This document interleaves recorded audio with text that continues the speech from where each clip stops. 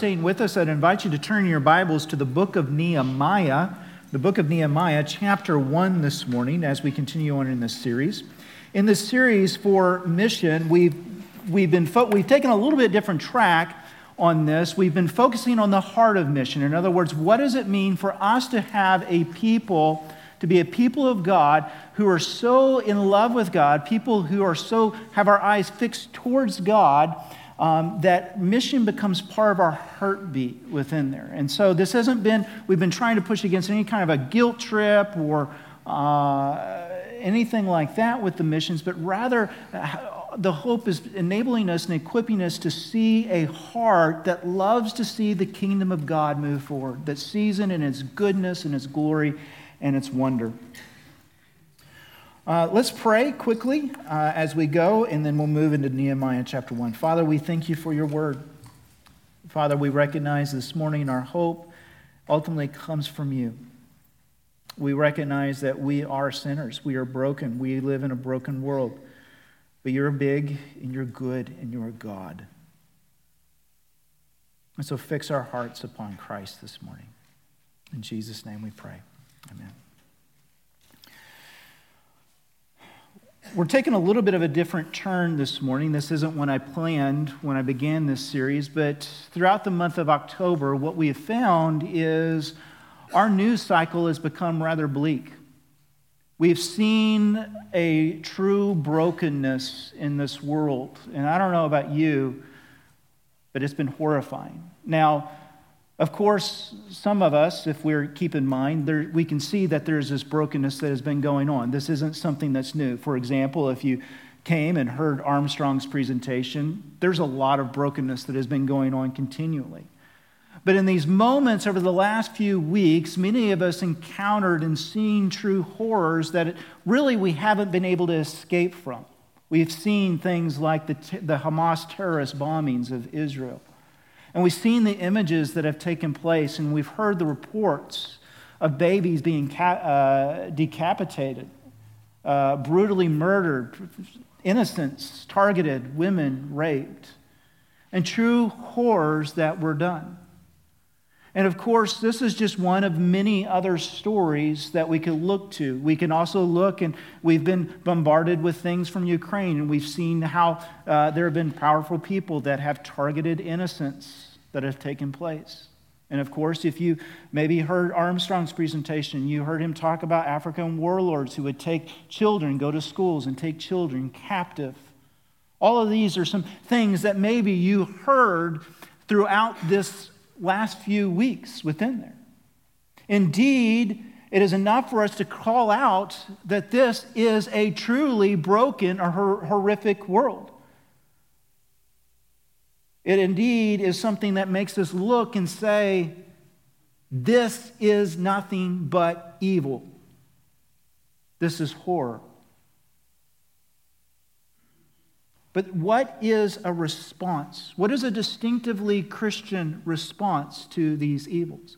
Because if we don't do it in a distinctively way, a way that we're typically tempted to move into these horrors that confront us, often, I would argue, take us away from a heart of mission, away of heart from love, but actually, and away from a heart that fixes itself on Christ. And instead, it is easy for us to move into these horrors and instead develop a heart of hatred, develop a heart that looks at other people with pure, unfiltered hate and anger. For us to develop prejudice, for us to develop nothing that wants anything other than the extermination of others. Now, this isn't saying that we don't want justice to be done. Of course we want justice to be done. We want those who have done evil to be prosecuted, to be held accountable. But we don't want to be filled with hate.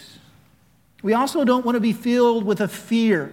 And it's easy for us as we look and we become bombarded with all kinds of evil that is around us for us to isolate, to become afraid, to look and become so afraid of the person next to us that we just want to isolate ourselves, that we want to go into our nice little homes, into our nice little places of comfort, into our own little cells. and just forget the rest of the world that is around us. We can move ourselves into fear. Another thing that we can do as we become bombarded with information is we can become callous. We can become cynical. We can look at all the things around us and we can say, well, this world just stinks. And we can become so callous to it that we no longer feel, we no longer are moved by the evil that is around us. And that way, it can also and that leads us into another thing that can happen, and that's sensationalism. We can look at the things around us and we can become so desensitized to it, we can look at it and we become playing political games. It becomes almost entertainment to us. It becomes just something and this is what the news cycle often does to us, something that captures our attention, much the way a football game might, that we might be horrified and see our team loses, but we say, well, next week's, there's another Sunday, another thing to do, and we become desensitized to the evil that is around us. We become cynical to it. But this isn't the way of Christ. This isn't the distinctively Christian way. And instead, I want to propose to us that there are heart movements for us to respond to the brokenness and to the evil of this world in a way that actually is able for us to process and deal with the brokenness of this evil world, but also in doing it in such a way that not only gives us hope, but moves us into a place of mission. And for that, I want us to look at a book that maybe you haven't thought of in this regards. Maybe it's not a book you've done much into, but it's a book called Nehemiah. And so let's look at the first two verses of Nehemiah, in Nehemiah chapter 1, verses 1 and 2. And it says, "This is the words of Nehemiah, the son of Hakaliah. Now it happened in the month of Chislev, in the 20th year, as I was in Susa, the citadel, that Hanani, one of my brothers, came with a certain men from Judah. And I asked him concerning the Jews who escaped, who had survived the exile, concerning Jerusalem." Now right there we see automatically this helps us place the timeline of where we're at in biblical history. It is those who survived the exile. Now, if those of you who have been with us throughout the year, you know we've been in the book of 1 Samuel, which is where the monarchy of Israel comes about. After David's reign, after Solomon's reign, I should say, the son of David, the kingdom divides into two kingdoms, a northern kingdom and a southern kingdom. The northern kingdom becomes conquered and destroyed by a country called Assyria. The southern kingdom of Judah lasts longer. However, because of their idolatry, because of their sin, God brings them into judgment. And so, 140 years before Nehemiah, Nebuchadnezzar, the king of the Babylonians, had come in. He had already conquered them already, but because they continued to rebel, he came in and destroyed Jerusalem, destroyed the city, destroyed the gates, destroyed the temple. This is 140 years before. Now, during that time of the Babylonian captivity, they took all of the people, or at least I should say most of the people, especially all the elites from Jerusalem and from Judah, and they brought them into the nation, and particularly into the capital of Babylon. And there they had to live. And this was all prophesied. This is all part of what God was doing. And so you can see what God was doing and through some of the prophets like Jeremiah and Ezekiel and Isaiah, for example. And so they are under the rule of Babylon. However, while they're under this rule, God had foretold through prophets that Babylon themselves would become judged. And the vehicle of that judgment was the Persians. Now, the Persians was this great, and they, at this time, one of the greatest empires that had ever existed. And so 90 years before Nehemiah, Cyrus, the king of Persia, had come in and conquered Babylon. And when he conquered Babylon, he allowed for the people, the Jews who were in Babylon, to go back to Jerusalem. And that was 90 years before. Now, before Nehemiah, there were three different returns. There are three different returns from Babylon that had moved from Babylon back to Jerusalem. The last one before Nehemiah was led by a priest by the name of Ezra. And that was the third one. And that was, I believe it was 14 years, it may have been 13 or 14 years before Nehemiah. Okay? So the last return that had taken place was 13 years before we start now. Now, what we also have found out is during these returns, the people began trying to rebuild Jerusalem. And in fact, if you look at Haggai, for example, you see the building project for the temple, but they also tried to build the walls around to establish them in a safe and secure, and so they'd be protected from their enemies. However, we find in Ezra chapter 4, the neighboring nations around Israel did not want them to be able to rebuild at all. They didn't want Israel to return to its regional dominance. In addition to that, there was a great deal of uprisings that were taking place in the area. Egypt, for example, had a huge uprising that took 5 years for the Persians to quell. And so the neighboring around Israel said, hey, these guys are going to be just like the Egyptians. Don't let them rebuild. And so the same king who is now king that Nehemiah is serving under came in and said, no, you cannot rebuild the walls or the temple. Or not the temple, excuse me. You cannot rebuild the walls of Jerusalem. And so he actively came in and said, the city cannot be rebuilt. And so this Nehemiah has this kinsman. It could have been a brother. It could have been a cousin, son, but it very well could have been his brother. Has gone and he's seen what has taken place in Jerusalem. Now, Nehemiah is in a place, he's in a position of great influence. He is the cupbearer to the king of the Persian Empire. He lives a fairly comfortable life in very high esteem. But he is not with the people. He is in the heart and the capital of the Persian Empire. And so, but yet, despite his high influence, he is still concerned and he's wanting to know what's going on with the people in Jerusalem. So he asks his brothers, what is their state? And so we find the state in verse 3. It says this, and they said to me, the remnant there in the province who had survived the exile, that's referring to those who have gone back, the 3 other returns, is in great trouble and shame. The wall of Jerusalem is broken down and its gates are destroyed by fire. Now, so in other words, despite the fact that they've been back for 90 years, the city is still in a very terrible, deplorable, and vulnerable space. Now, what do we see? Now, what we find, if we were to continue to read the book of Nehemiah, we would see that Nehemiah is a person of action. You can tell there's a reason he is in the position that he is. He is a person who is very competent. He is obviously a genius in administration.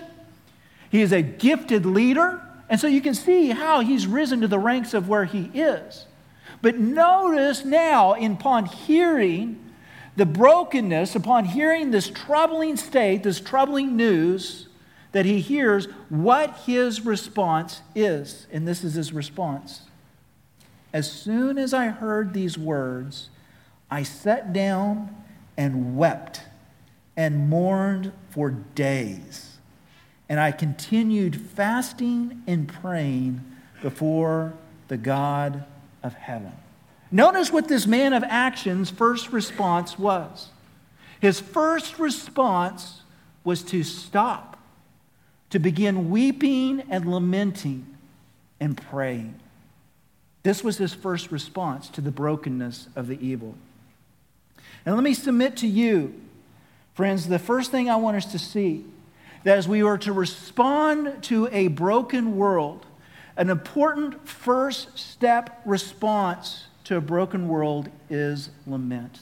Lament, friends, is a powerful Christian, distinctively Christian response to evil and the brokenness of this world. We often want to move to hey, let's do something about it. Let's get something done. But let me suggest to you, our first response is to stop, lament, and pray. And lamenting, let me tell you 3 things that lamenting does. If we are to stop and lament, the first thing that lament does is it forces us to slow down and to process evil through the lens of truth. It forces us to slow down and process evil through the lens of truth. And in other words, instead of moving into knee-jerk reactions, we stop and say, what is going on? And let's process this through the lens of Scripture, through the lens of theology, and through the lens of truth.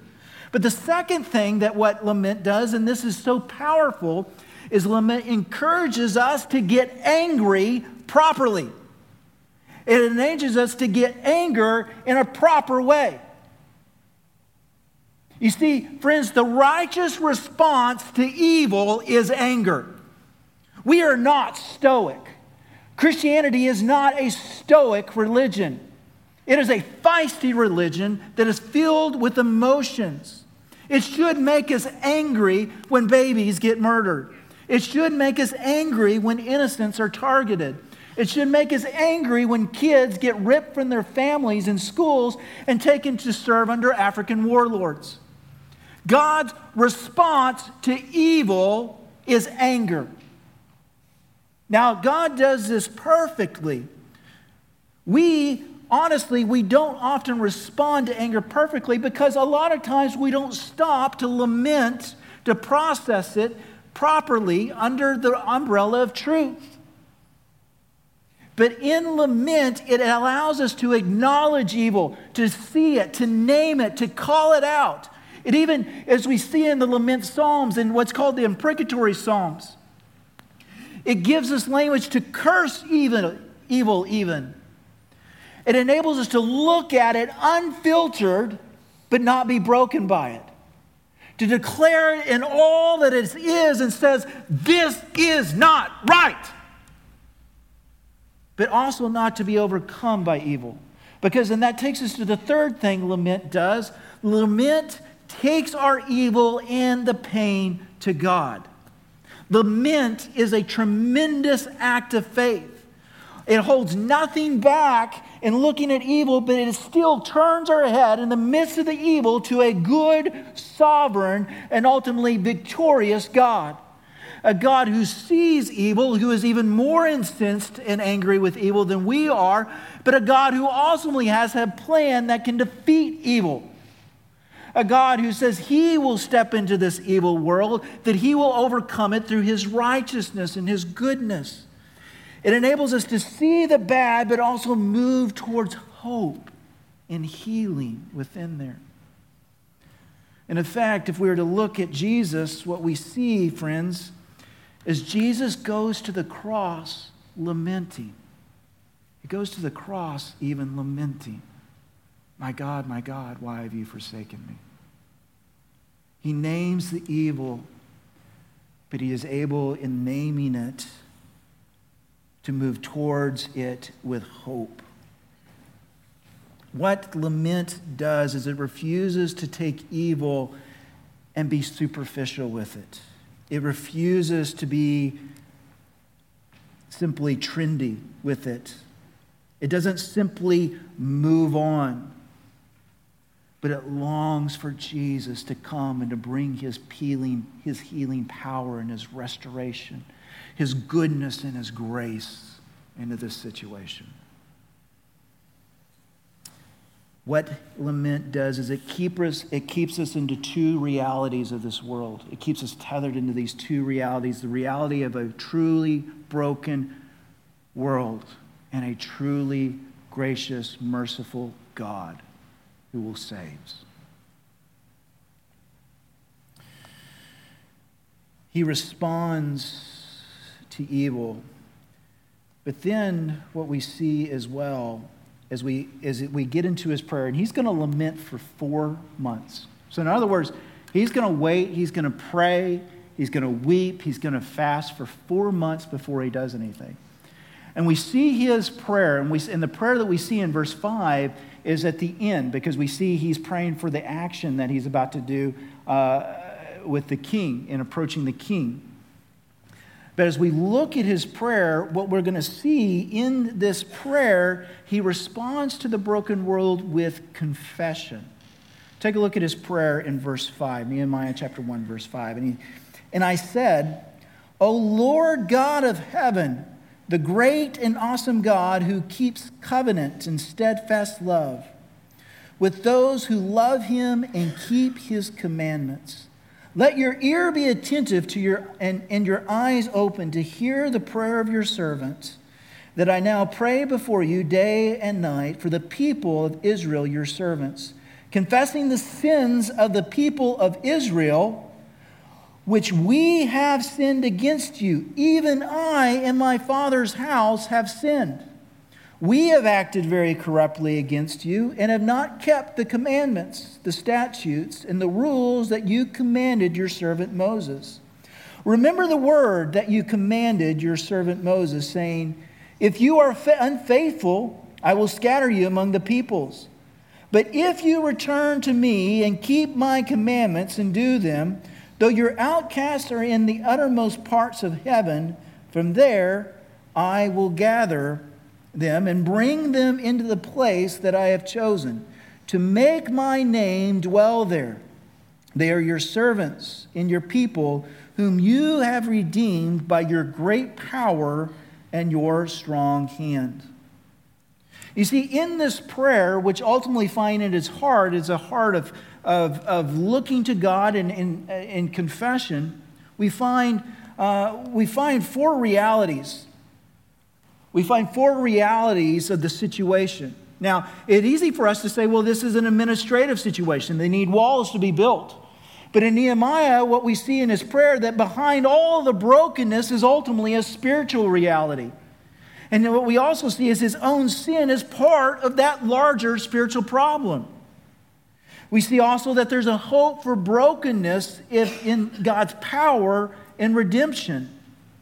And the power and the redemption can be sure because of his steadfast grace. Now let's look at each one of those briefly and quickly. First thing we see is behind the brokenness of this is a spiritual brokenness. Now, this doesn't minimize the understanding and the need for common grace or competent world leaders, nor is this in trying to in any way reduce and diminish the incredible complexity of much of this broken world. There is simply no easy answers to the problem of sin. Even upon conversion, there is a great deal of gospel work that needs to take place in the brokenness of this world. However, what I'm saying is so easy for us to step back and have common sense solutions that seem so easy, but understand that they are not enough. What is going on at its core is a world that is an open rebellion to the living God. It is a spiritual issue. But even as important as that is for us to understand, is that behind that spiritual issue, we ourselves contribute to it. And so you see that Nehemiah says that his own sin is part of the problem. In Nehemiah chapter 1, verses 6 through 7, he says he's confessing the sins of Israel. He says, which we have sinned against you, even I and my father's house have sinned. We have acted very corruptly against you. We have not kept the commandments and the statutes. And so in acknowledging the brokenness of the world, he acknowledges that he himself is a sinful person, that he himself is part of the problem, that he himself is one who needs redemption and grace. This is what helps us keep us tethered to Christ and away from hatred. Our understanding that apart from Christ, so go us. Now you might say, well, I would never do anything horrible, evil like that. But yet, what Scripture tells us, and really if we're being honest with it ourselves, we have a remarkable capacity for evil within us. A remarkable capacity for hate. A remarkable capacity for horror. It may manifest itself in different ways, but we acknowledge that we ourselves are people that need a Savior. And that is an important part if we look at brokenness, because otherwise what we do is we then want to move into the brokenness with a place of self-superiority, of self-sufficiency. Look at us. I am the Savior. Instead of being able to point to the one who is the true Savior, who is our hope as much as those who are broken. We develop a God complex but one that ultimately crashes because we ourselves are frail and broken. Nehemiah, modeling the prayers of those others who have been in this situation, like Daniel the prophet, Ezra the priest, similarly acknowledged their own sin. Even though Daniel wasn't part of it necessarily with the people, Nehemiah is hundreds of miles from Jerusalem, yet he acknowledges that his sinfulness, his own rebellion at heart, is part of the issue. But as well with his confession, he doesn't end there, because within that you see a tremendous amount of hope. You see a tremendous amount of hope in God's covenant faithfulness. In this prayer, and Joseph talked about this last week about praying Scripture, Nehemiah gives us a master class in this. If you were to digest most of his prayer, he's praying the book of Deuteronomy. It's quotations all over the place. It's like taking different parts of Deuteronomy and forming it into one prayer. He is testifying to the steadfast covenant love of God. He's testifying that their hope is a God who redeems, a God who goes and buys his people back and takes them back for himself. A God who does for his people what they could never do for themselves. It's a foreshadowing of what Christ would ultimately do for us in the cross. It is ultimately looking to a hope, not of that we can get it together, but you are the living God who can save us in your mercy and in your grace. This is our hope. There is a hope, and it is the gospel as a God who redeems, a God who is faithful, a God who does not give up on a broken world, who doesn't say, you guys are just horrible and just hands it off, but rather a God who comes into the darkness, who ultimately sent his son Jesus Christ to die on the cross for the sins of this world, to be risen again, victorious over evil.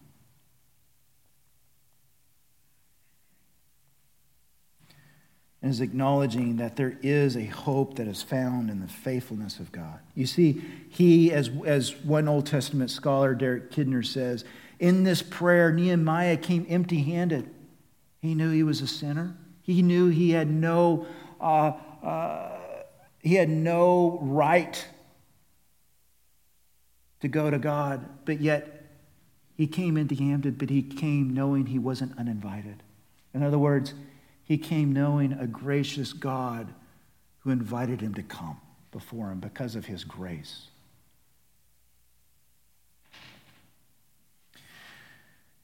As we process, as we pray, as we lament, as we take the evil to the broken of this world, as we understand our own brokenness and we confess it and we look to God in faith and hope, what we find, friends, is in that process, God begins to change us. He begins to change us so that we begin to respond to the broken world with substantive faith.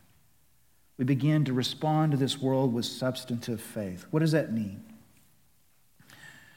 Take a look at Nehemiah chapter 1, verse 11. O Lord, let your ear be attentive to the prayer of your servants and to the prayer of your servants who delight in fearing your name. And give success to your servant today, and grant him mercy in the sight of this man. Now I was the cupbearer to the king. Now, you see in this prayer a foreshadowing of what Nehemiah is about to do. Nehemiah is about to go to the king. He's looked and he's seen in this process how God has sovereignly placed him as the cupbearer. And he's saying, God, I see where you've placed me. Now, I'm about to go to the king. I'm about to risk my cozy, comfortable life in this high position. And I'm about to approach the very same king who at first had already said, I don't want the walls of Jerusalem to be built. Who years before had already said, we're squashing this. We're not going to do this. He's going to go to that very same king. Now, this is a tremendous amount of faith. You see, oftentimes as we pray, we look, we want a nice, what we would call a win-win solution. And by win-win, something that solves all the problem, but really doesn't cost us anything. That really doesn't cause us to have to step out of our comfort zone. That's why we love social media. We can be bold for our causes by putting a meme onto our social page, right? That costs us nothing. And we love that way of posturing.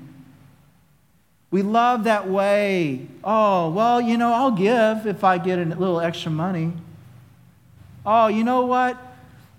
Maybe if all my plans fall through, I'll be able to help with something. Now, I'm not trying to put a guilt trip on us or anything like that, right? But what God does in shaping us is He is forming us into the image of Christ. And in that process, God is calling us to take up our cross and follow after Him. As He shapes us to be like Christ, we see a God who we find in Philippians who, though in the image of, is in the image of God, who is in the exact glory of God, but emptied Himself of all the glory due His name and took on form of human flesh to be a servant, one who submitted Himself ultimately to death. We see this emptying, this movement. It was a costly grace. And as He moves us, as He shapes us, and looking at the brokenness, we begin to see a call for us to follow after Christ. For some of us, that may mean we set aside more funds to help support and send missions. It may mean we spend more time setting aside to pray specifically for missions. It may mean that we set aside some of our valuable vacation time to go on a mission trip. Or that may mean that we may give up our cozy lives to go on mission ourselves. That may mean that we take a little bit more risk within there. That is what I mean by substantive faith. And the faith that ultimately God changes us, that shapes us more like Christ to the very core of who we are. Now, the other thing that we see, this doesn't mean, as we say, substantive faith, that God is depending on us. In this process, in this prayer that we see in verse 11, Nehemiah still recognizes that his entire hope, success, and power comes through the sovereignty of God. Nehemiah recognizes he is every bit as dependent upon God, that God is not dependent upon him. He is seeking to place his plans under the sovereignty and the plans of God. So in other words, he's not trying to take over. Okay, God, you've moved my heart. Now I got this. Watch me move. But rather he's saying, God, guide my steps. I am dependent upon you. In this process of 4 months of praying, his heart has been shaped and changed. We're not going to stop hearing news reports of brokenness. We can stick our heads in the sand and just try to ignore them. We can give ourselves over to hatred, to anger. We can move ourselves back in fear, or we can allow ourselves to become calloused and cynical. Or we can move into the brokenness with faith. Allow ourselves to not move quickly out of it, but to set in it, to lament, and to take it to God in hope. Won't you join me in lamenting this morning?